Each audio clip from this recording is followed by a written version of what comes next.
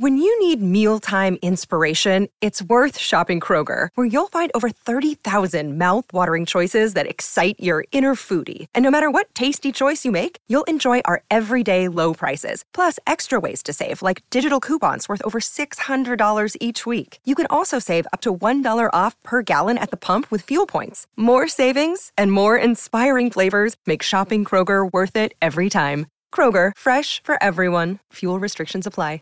Save big on your Memorial Day barbecue, all in the Kroger app. Get 3-pound rolls of juicy 80% lean ground beef for $3.49 a pound with a digital coupon. Then get select varieties of flavorful Powerade, Body Armor Super Drink, or Arizona tea for 77 cents each, all with your card. Shop these deals at your local Kroger today, or tap the screen now to download the Kroger app to save big today. Kroger, fresh for everyone. Prices and product availability subject to change. Restrictions apply. See site for details. Marauders starting pitcher Paul Skenes. The 2-2 pitch to Jarvis. Check swing. Did he go? Yes. Strike 3, 2 away. Give him a shield to go with that sword.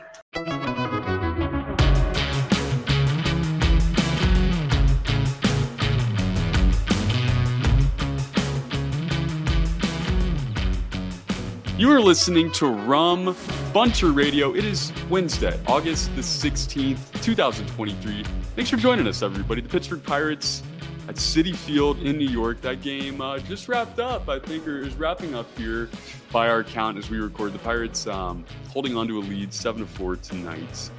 As we get into the show, we got a new guest. We got Mitchell Reese joining the podcast, part of our Rum Bunter network. Excited to get his thoughts on everything going on in the world of Pirates baseball, get his thoughts on what we saw today. Quinn sent down to the minor leagues. We also saw Paul Skenes make his Bradenton debut with the Marauders. We're going to talk about all of that. We have to start, though, with Jason DeLay. Marty, I know you're kind of a Jason DeLay stan. I don't know if that's fair. Double tonight. Got the Pirates to extend their lead here. I just want your thoughts right out of the top. Here, both of you gentlemen. Marty, get us started on Jason DeLay making his fifth appearance in the last 10 games. A fifth start, I believe, in the last 10.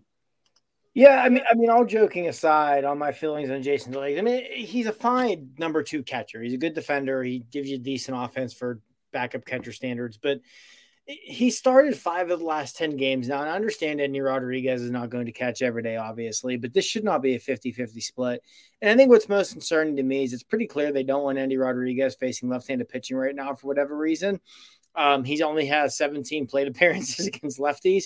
And it's just like, how do you expect the kid to improve against lefties if you don't ever let him face lefties? So I don't know. It's frustrating to me. We've seen this so many times with this organization over the years, not so much this front office, because this is all kind of new to them, of bringing up prospects and to develop them with the Pirates. But this was always seemed to be a trademark of the Neil Huntington era of, we're not going to let this kid face lefties. And it stunts their development. It stunts their growth. He hit lefties perfectly fine in the minors. There's no need for this. Again, I don't necessarily have an issue with Jason DeLay per se. I have an issue with him, Endy Rodriguez, essentially having a 50-50 split at catcher at this point. Yeah, and this is something that I think when Endy came up and they started to kind of lay out what the plan was, I think we knew we would see Jason DeLay a decent bit, but I think we kind of thought it would be 70-30, maybe even 80-20 in a perfect world with Endy Rodriguez. It's been 50-50, and, Jason DeLay might have a case that he is the starter. Mitchell, I want your thoughts on, this room in general as far as catcher goes for the Pirates. Your thoughts, on the Endy Rodriguez call-up and, how exciting it's been to see him in the big leagues. But just your overall thoughts on, the situation between Jason DeLay and Endy Rodriguez. First of all, it's just good to have Endy Rodriguez at the major league level. You've got a switch-hitting good defensive catcher, and, you want him to see a majority of that playing time. So I don't have a problem with the amount that Endy is seeing. I also feel like your backup catcher was already in the major leagues when DeLay was called back up. I don't think DeLay should have been the call-up. Instead, personal opinion, you don't draft a guy 1-1 and not play him in his primary position. You don't keep a Henry Davis in right field. You let him get back there and work what he was drafted for. But this is the Pirates we're talking about. So at the same time, if they're on to something, great. Maybe we'll see something develop to where Henry does come back into the behind class of things. But until then, I'm not sure where they're going with bringing Jason DeLay back up, keeping Henry in the outfield. And like you said a bit ago, doing a 50-50 split with Endy. Instead, it should be that 70-30, maybe even 75-25. I won't go all the way to 80-20, but I'll say somewhere in a fair median of 70-30, and maybe even just let Henry take the other 30, let DeLay be a minor body, and just call it a day there. Find somebody to play right field. Yeah, I think that's something where I would lean to agree with you. Like, I don't have an issue with Jason DeLay being on the roster regardless. But I'm with you that on days Endy isn't catching, if you're truly committed to Henry Davis potentially catching, as they claim they are, they said after the trade deadline we'd see more of it, then throw him back there on days Endy Rodriguez isn't catching. If you're going to ever attempt to roll with those two as your primary catching duo, you're going to have a third catcher on this roster, because on days you want Davis in right field, and, just to make it sure you're getting both those bats in the lineup, and that's fine. But, like you said, you should be giving 70 to 75% of the starts, I feel, to Endy Rodriguez. And, let's say Endy's going to start 7 out of 10 games, 8 out of 10, whatever it's going to be. Of those other, let's say it's 8 out of 10. Of those 2 he doesn't start, give 1 to Davis, give 1 to DeLay. If it's 7 out of 10, give 2 to Davis and 1 to DeLay. And again, it's not a knock on Jason DeLay. He's perfectly fine as a backup catcher. He's better than a lot of backup catchers, but he's just that. He's a backup catcher. He's not going to have a long-term impact on this organization the way that Endy Rodriguez or Henry Davis can. And, if they're going to get to where they want to get in the next year or two, they're going to need Endy Rodriguez and Henry Davis to have that impact. They're 2 big parts of the future. And the best way to develop them, to put them in position to have that impact, is for them to be playing. Yeah, no doubt. And I'm with you as well there, both of you guys. But Mitchell, I think you said it, it would be great if we saw Henry Davis at least get that 30%. And, that's kind of what I think the biggest frustration was on Sunday when we saw it was DeLay, because it was, another day of Jason DeLay. And it's not Henry Davis. So it's okay if it's not Endy Rodriguez every day, but if it's not Endy Rodriguez, it's got to be Henry Davis. And that's where I wanted to start the episode. I think it's topical because the frustrations kind of spill over into this week, into today. So we record here on Tuesday night. Jason DeLay makes another start, but a double in the 7th and driving in a couple runs there. So, but it is it's a good problem to have, I think you could call it. And I think you said it at the top there, Marty. Jason DeLay, guy that just doesn't get his flowers enough. I mean, a guy that, didn't ask to be kind of in the middle of this situation where you play the same position as maybe the 2 top prospects in this organization as far as talent goes. But it's going to be interesting to see how this, this plays out here. Get the guys reps. I mean, a clock is ticking on games that, if you're calling a spade, games that really don't mean a whole lot right now. But they are meaningful at bats for these youngsters to get this experience here. So let's hope we see a bit more of it. Wanted to start it there. And as we get into the episode, guys, as always, please check us out at rumbunter.com. You can find all of our articles, all of our work over there. Check us out on Twitter as well, at rumbunter. Mitchell, I want to plug our guests whenever we can. You got a Twitter you want to shout out or anything? Where can we find you at? I'm not much on socials anymore. And I'll be honest, any of my handles, I can't even personally remember. Oh, man. So, that's just burners, I guess, at this point for you, Mitchell. Yeah, that's in essence it. But once I get some time back around, I'm sure you'll see me back on Rum Butter. Oh, yeah. We're looking forward to it, man. And like I said, guys, when Mitchell does get back on, you can check his work out there. You can check out all the work that all of our fine writers are doing at rumbutter.com. And that's where I want to go next, Marty. You had an article out, I think it was earlier this morning. It might have been earlier this week on Monday, but Henry Davis struggling to hit the sliders. We kind of transitioned to a little bit more Henry Davis talk. I kind of want to go general to start, guys. Your thoughts on what it has been like this first year of Henry Davis? Obviously, you're going to have a guy that has to work through some things and struggle a little bit. But Marty, if you want to get us started, talk about that article a little bit and just your general thoughts on how Henry Davis has developed as a hitter and as a big league player. Article went up on the site on Tuesday morning. So feel free to go check it out with Henry Davis. That, so far in the majors, his overall numbers are not at all what anyone had wanted from any top prospect, especially guy drafted 1-1 and drafted for his bat. But if you really break it down, his biggest issue has been the slider. Entering play on Tuesday, he was hitting 108 against the slider, slugging 216 with a 40% whiff rate. Not good, obviously. He has a 45% whiff rate against curveballs and 30% against sweepers, but he's hitting over 400 and slugging almost 600 off the curveball and hitting over 300 against the sweeper. So, he's still getting his hits on those pitches. The biggest thing right now with Davis is he's got to adjust. He has seen, other than four-seam fastballs, he has seen more sliders than any other pitch. So the league has figured it out. They figured out he's struggling with the slider right now. They're giving him a healthy dosage of it. When Davis is making contact, regardless of the pitch, he's hitting the ball hard. His barrel rate, average exit velocity, hard hit rate, all well above league average. You just need to see more consistent contact, especially on that slider, because until he improves, teams are going to continue to feed him sliders. So, that's going to be the top priority right now for Henry Davis is, working to improve against the slider. I mean, it's a lot easier said than done, obviously, especially at the major league level, but he's got it in there to be a very good hitter in the major leagues. And, if we're going to see it, he's got to figure something out against sliders.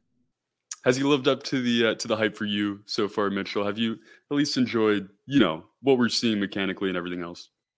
So, my opinion of this year of Henry Davis, everything so far I've liked. I've seen the fielding errors from time to time. I've seen where maybe he could have angled a ball better or taken a better route to a certain part of right field to make a better play on the ball. But God, to Marty's point, could you imagine if he figures out how to hit the slider? Are we looking at the next? And again, I hate that I'm saying this as a right fielder. I want to be saying this about a catcher, if not two catchers. But are we looking at a next perennial all-star outfielder, catcher, utility between the two type player?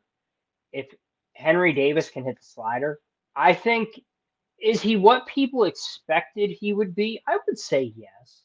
This is a guy that can hit the ball hard, hit the ball far, and hit the ball at a pretty consistent rate.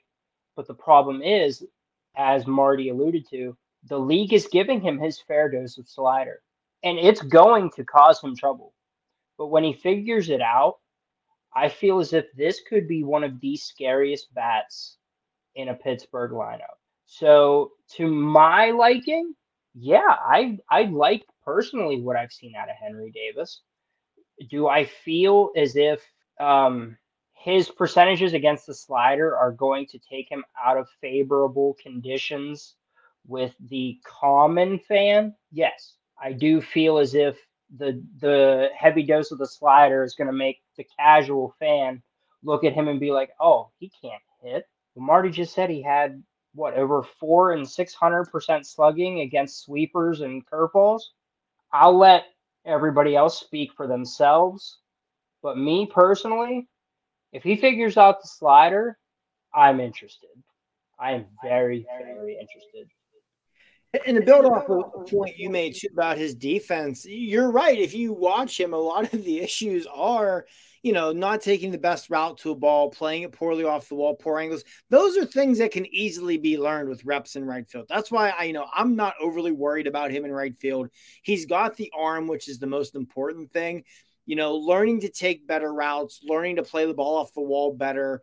That play against Atlanta last week where he needed to call off Jared Triolo and catch that ball and fire it home to keep Harris from scoring. Those are the kinds of things you learn with more experience and more reps in the outfield. And this isn't your typical rookie outfielder. It's not like this guy came up through the minors playing a lot of outfield. He didn't, obviously. So I'm with you with that. I'm not super concerned about the defense in right field. I mean, I'm not saying he's ever going to be, a perennial Gold Glover out there or anything, but I'm with you to where I think he can be solid enough defensively to where if the bat comes around as we're hoping and expecting, he can then be a legitimate all-star kind of guy. And I still think that's where things are going to wind up for him.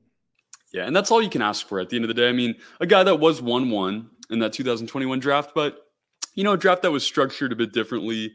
you take a guy, a ready college bat that has moved quickly and, is having to learn a new position. And I think it's easy to get into panic mode a little bit at times when you see his struggles with the slider, and the poor plays in right field. But like you said, Mitchell, if you look into the context, if you decide to go past, a casual look at what Henry Davis has done, it's all there. And the power has translated as well, which is what you want out of a number 1 overall pick.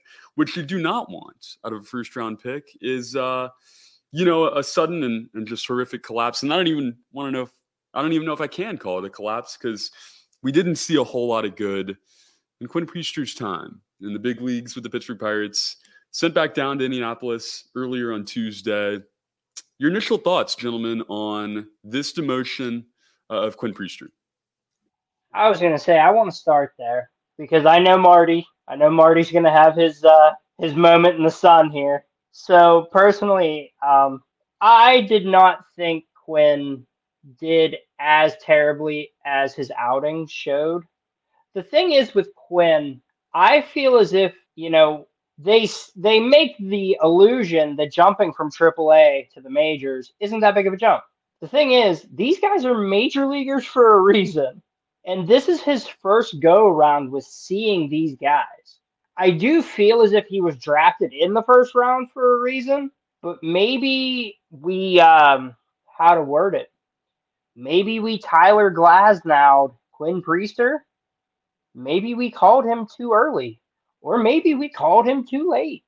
We can't figure it out. And the outings show for themselves that something was handled wrong.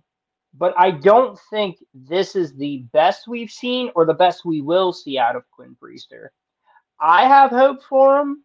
Marty, on the other hand, I'm worried to hear what he says. But I do know in my heart, I think we have not seen the true Quinn Priester in the major leagues.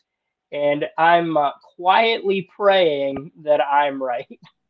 Yeah, I mean, I definitely hope you're right because, you look towards 2024. If this team wants to contend next year, the biggest need that needs addressed between now and opening day is starting pitching, without a doubt. And if Priester can figure something out, that helps a lot. But, I mean, I think with me, what concerns me most isn't even necessarily – what we saw in the majors, because it wasn't a total shocker. It's the last 2 years in the minors, he is a pitcher who has been trending in the wrong direction on prospect boards and prospect rankings. His development of his pitches have seemingly plateaued at best. I mean, I still think he can have a pretty decent curveball, and I think his sweeper, there's something there to work with, but his fastball is just very flat. Very little movement, very hittable. And that started to become a very clear issue early in the minor league season last year. It continued to be a problem this year. It's a big reason why at AAA his ERA was 4.5 or whatever it was. And then we see him come up to the majors and struggle. So, it happens with pitchers. You draft guys. I said it last night on Twitter where you almost kind of feel bad for the kid. He was arguably the best prep arm in his draft class. He was taken in the first round. There was a ton of potential there. And things just haven't developed the way everybody thought they would. And that happens at time in baseball. It's baseball. It happens. And that just may be the case here. I mean, I'm sure we haven't seen the last of him. I'm sure we'll see him back up in September to take some starts, need some innings. But I definitely think right now, looking ahead to 2024, he's not a guy you're going to, pencil into an opening day rotation or anything of the sort. I want to bounce off of you real quick. And we had discussed this name earlier, and probably we're going to discuss a lot more. If you go into 2024, and maybe I'll open this question up to both of you guys. Who do you have more likely to be on that opening day rotation? Quinn Priester, who's already seen action in the major leagues. Didn't look great, but we saw positives and we saw negatives, so maybe we could work on him in the offseason.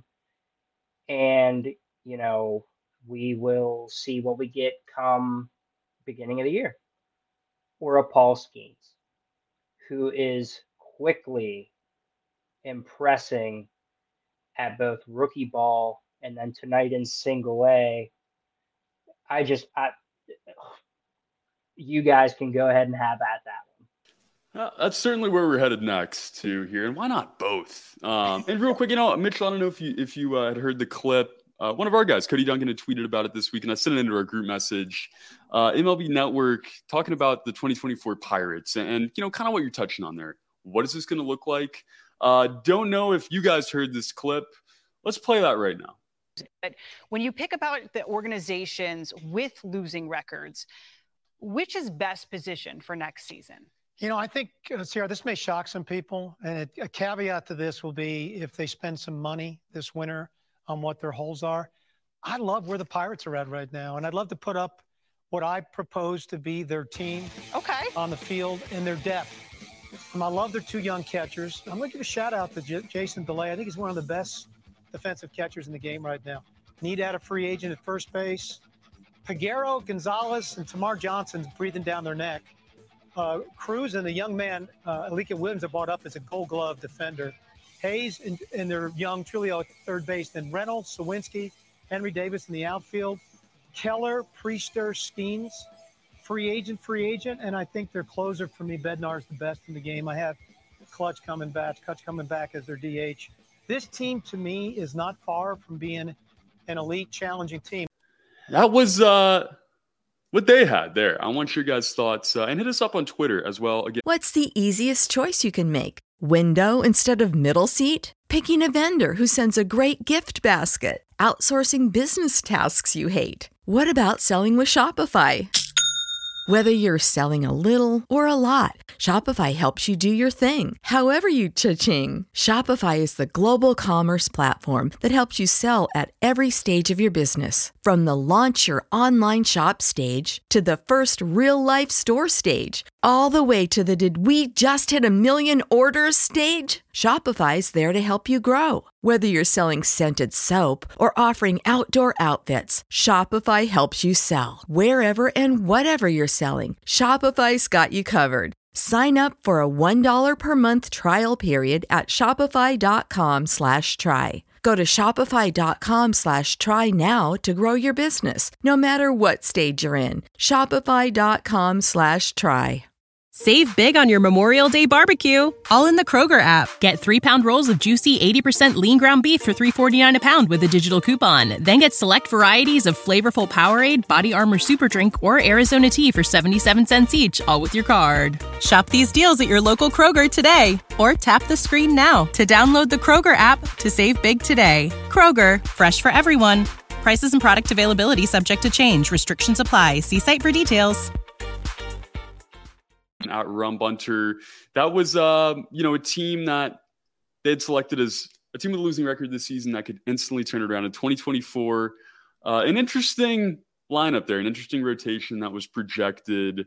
But Paul Skenes, as you just touched on it, Mitchell, he was a part of that rotation. I don't think that's unrealistic by any means. Maybe not to start.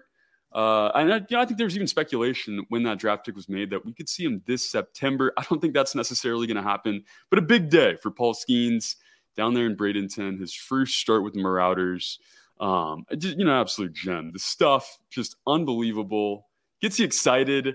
And, you got to hope that we don't see the stuff fall off like we've seen it with several guys here as they've worked their way through. But, gentlemen, your thoughts on Paul Skenes as he makes his second pro start, his debut there in Bradenton. Yeah, I'll say I was out walking the dog as the Marauders game was about to start, so I pulled it up on my phone and was watching while walking the dog, and it was impressive. His presence on the mound, his command on the mound is something that I feel like the Pirates really have lacked going back to probably when they had an AJ Burnett or, Garrett Cole. Yeah. That fastball, it's not just the velocity. It explodes. It is an explosive fastball with a lot of movement. His slider is absolutely disgusting. There were a couple swings on that pitch today I get it. It was single A hitters, but man, you were making these guys look like they never swung a baseball bat before in their lives. They're still professional hitters. So it's impressive. I'm very excited. I know Jason Mackey has said he wouldn't totally rule out seeing Skenes in September. I still don't think we do. But I will say, if we see Skenes in September, I wouldn't roll out him being in this opening day rotation.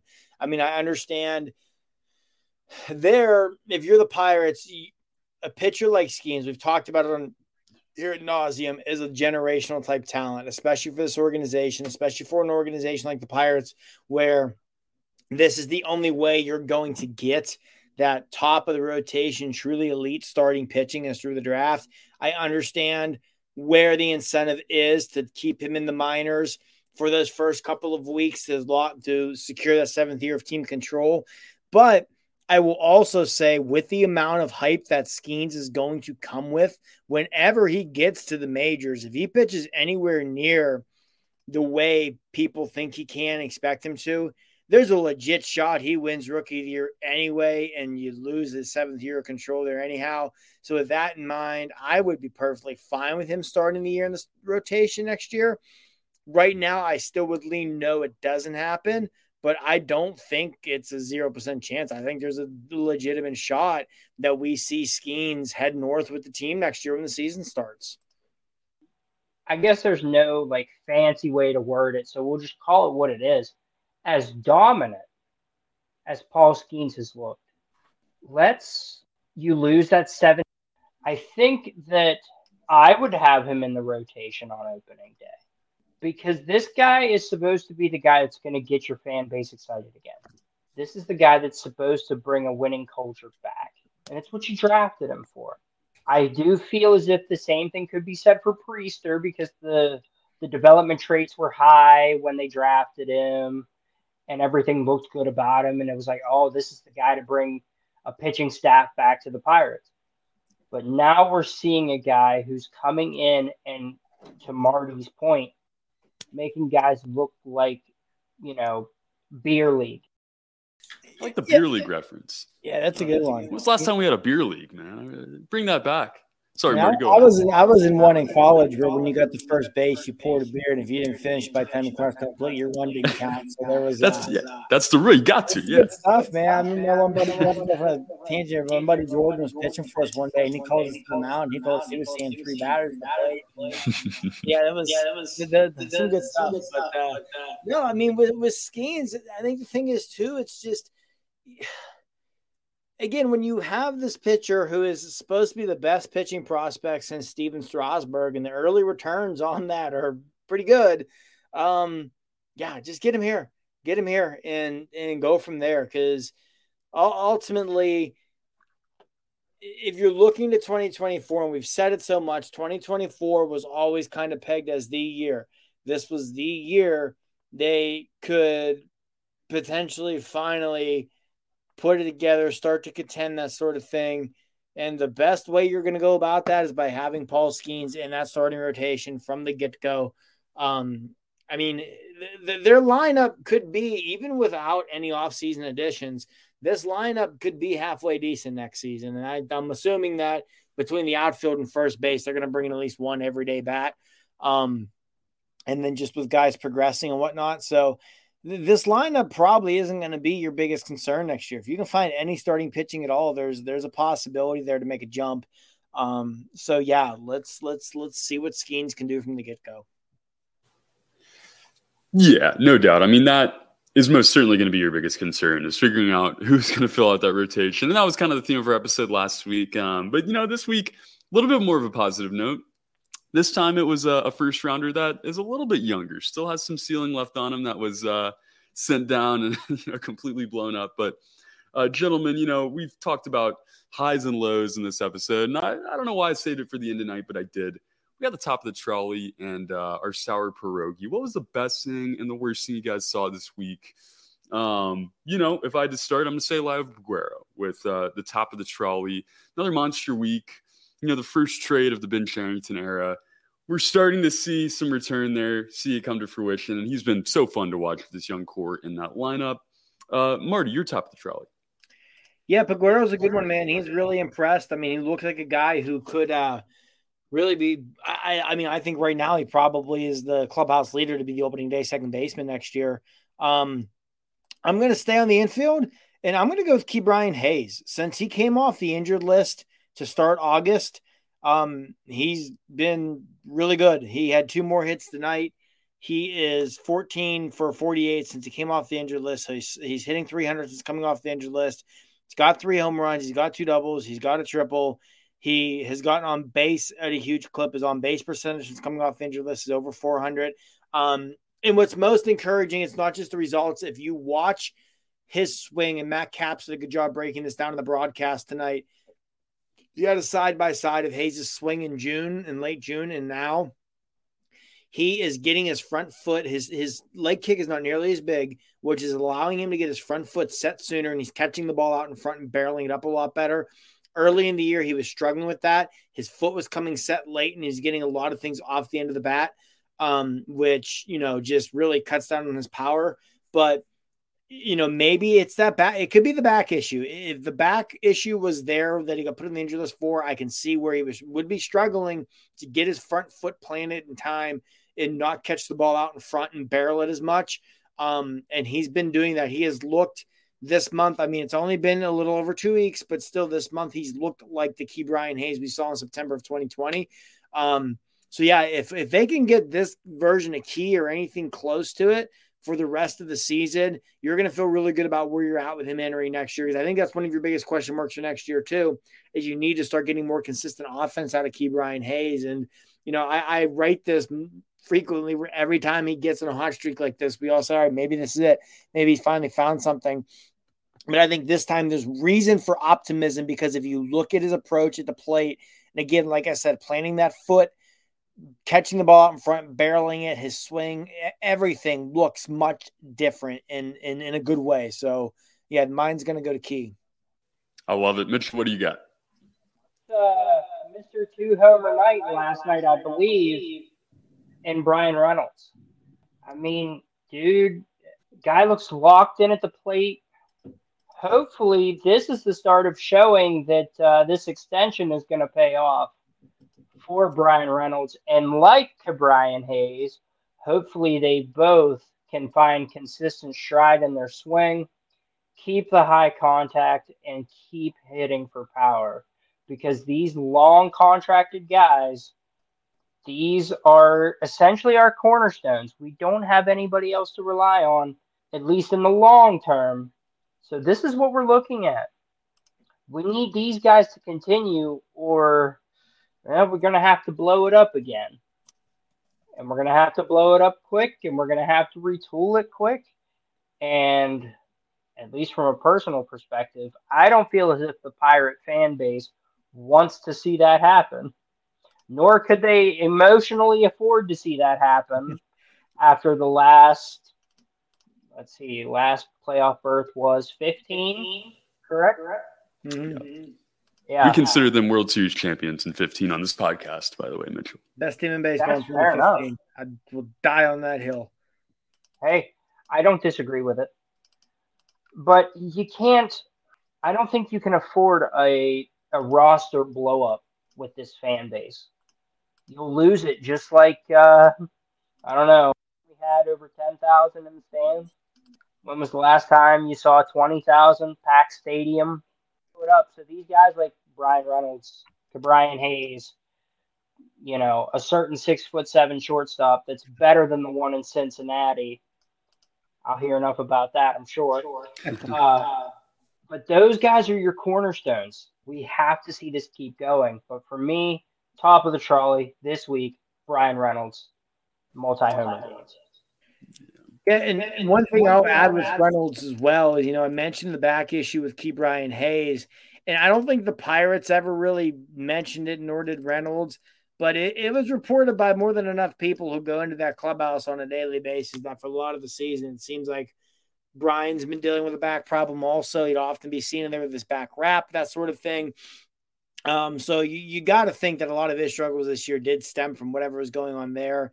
And now that he seems healthy, like you said, he's locked in, hit a triple again tonight. He's been, even a lot of his outs have been loud outs, hitting the ball hard at people. So yeah, that's like you said, these are the guys you need to see this from. They're locked down, as you said, they're your core, and you're not going anywhere the rest of this year, unfortunately. But if from now to the end of the year you can see Brian Hayes and Brian Reynolds finish the season strong like this, see a guy like Paguero come along, keep playing well, that's what you want to see. And that's the kind of thing that sets you up with optimism for next year, because all of a sudden you're like, all right, these guys that we need to be our core guys finish the year strong. Let's build off that heading into the offseason and beyond. Yeah, superstars got to be your superstars, and two great ones there, gentlemen, highlighting kind of the cornerstones, the foundation of what this rebuild has been. Who the hell is the back coach in this organization? I mean, who is in charge of backs? They're letting us down here, but good to see him come back, look healthy, and we hope this keeps up for the both of them. Been really fun to watch. Sour pierogi. I'm gonna go with Wander. I'm gonna go with Quinn Priester. I think it's an easy one. I'll take it. Let you guys, think about some other lower moments. But I'm going to go Quinn Priester, obviously. It's the guy that we had high hopes for and was hoping that, we'd see him come out and look like the guy we expected to see immediately in the big leagues. That was not the case. He's back down in Indianapolis. That's my sour pierogi. What do you guys got? Yeah, that's a good one. I mean, obviously, it's the obvious one right now, too, with how much he has struggled this week. I'm going to go off the beaten path a little bit, I think, here. And even though this one maybe is a little unfair in some ways, I'm going to say Colin Selby. I still think Colin Selby can be a really good reliever long-term for this team.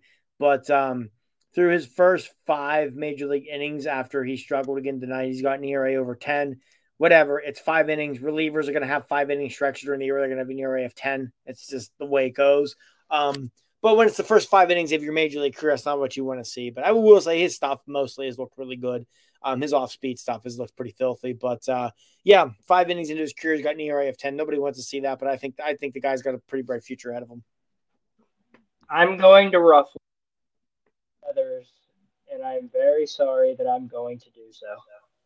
Mine is Derek Shelton and David Bednar.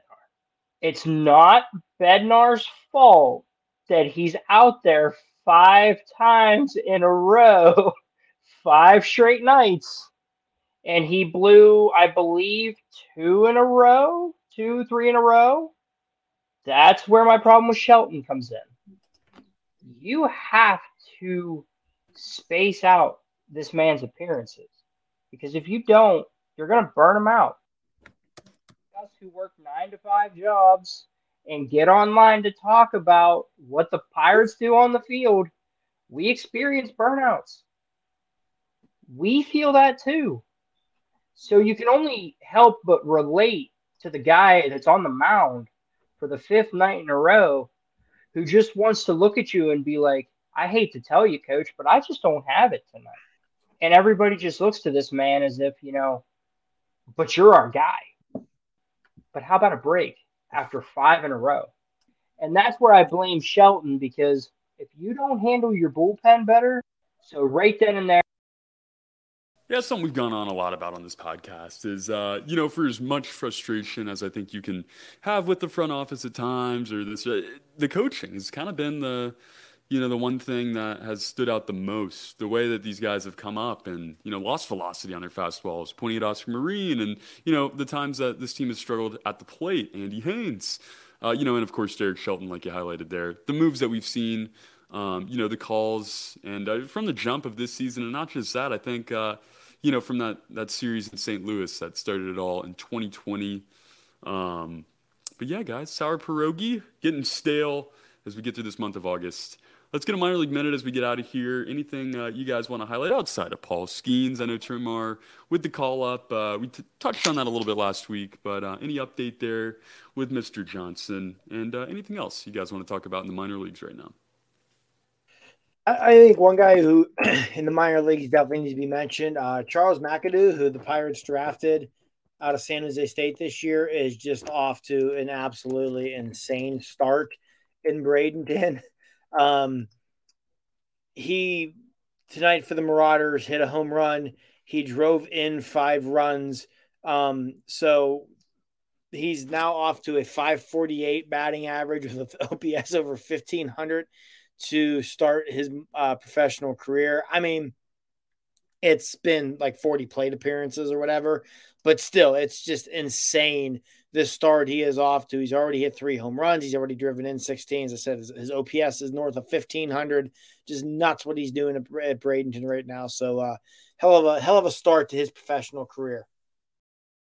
Personally, not being a fun working myself, it's quite difficult for me to keep up with the minor leagues. But I'll say this. Tamar Johnson, and I believe the fella's last name is Chang or something like that. I believe his name is. Sung-Chi Chang, yeah, in Altoona. Yep. Looks like the power numbers for both of them are going up. High contacts coming. I think for me right now, that's in the minors because I like what I'm hearing about both of those guys. You're speaking to the driver of the Sung-Chi Chang bandwagon here, so I'm all for it. I mean, the guy would be in the big leagues right now if it was up to Marty and Nick. I'm with him too. I need to see more of the tape here, but it's exciting, in that little crop of players there. We talk about waves of contention. You get excited about guys like that, and about other international guys that are a little bit lower down as well. The FCL had to be fun this last couple of weeks. Can you imagine that Paul Skenes start if you went to a game at the Complex League with all the young talent, all the young international talent there, and up to Johnson, up to Chang, and the rest of the way through. Thank you guys for recapping the minor leagues. Thank everybody for joining us as always on this episode of Rum Bunter Radio. Anything else, guys, we want to get to as we wrap it up here? Mitchell, your debut with Rum Bunter Radio, an excellent one here. Anything else you'd like to bring up before we get out of here? The only thing left is thank you for getting me on. Let's go Bucks to third place in the division at least. Come on. It's reasonable, maybe. We'll see. It's not out of the picture. We'll see what we got here. As long as they finish ahead those Redbirds, I know that's going to keep your spirits big high. Series next week with the Cardinals. Hey, we got to find a way to finish ahead of them, please. Whatever it takes at this point, do not finish behind them. And let's wrap it up the right way here at Citi Field, New York. Marty, anything else you got for us? No, keep following along. Shout out to everybody who follows us on Twitter, reads our site, whatever it may be. July was one of the best months in site history. August is on pace to be right there with July, and this was after our June was the best June we've had in quite a while. So this has been one of the best 3-month stretches Rum Bunter has ever had in terms of page views and interactions and things of that nature. So, shout out to everybody at the site, the staff. Everybody does a great job. And most importantly, everyone out there that follows and reads and whatnot. Because without you guys, what we do wouldn't be possible. And, just thank you to everybody. And we love it. We love you guys. And keep listening, keep following, keep reading, whatever it may be. And let's go Bucks. We'll be back next week to break it all down. For Marty Lee and Mitchell Reese, my name is Trey Yanity. Let's root for the Pirates. We are getting through this month of August. Have a great night, everybody, and let's go Bucks.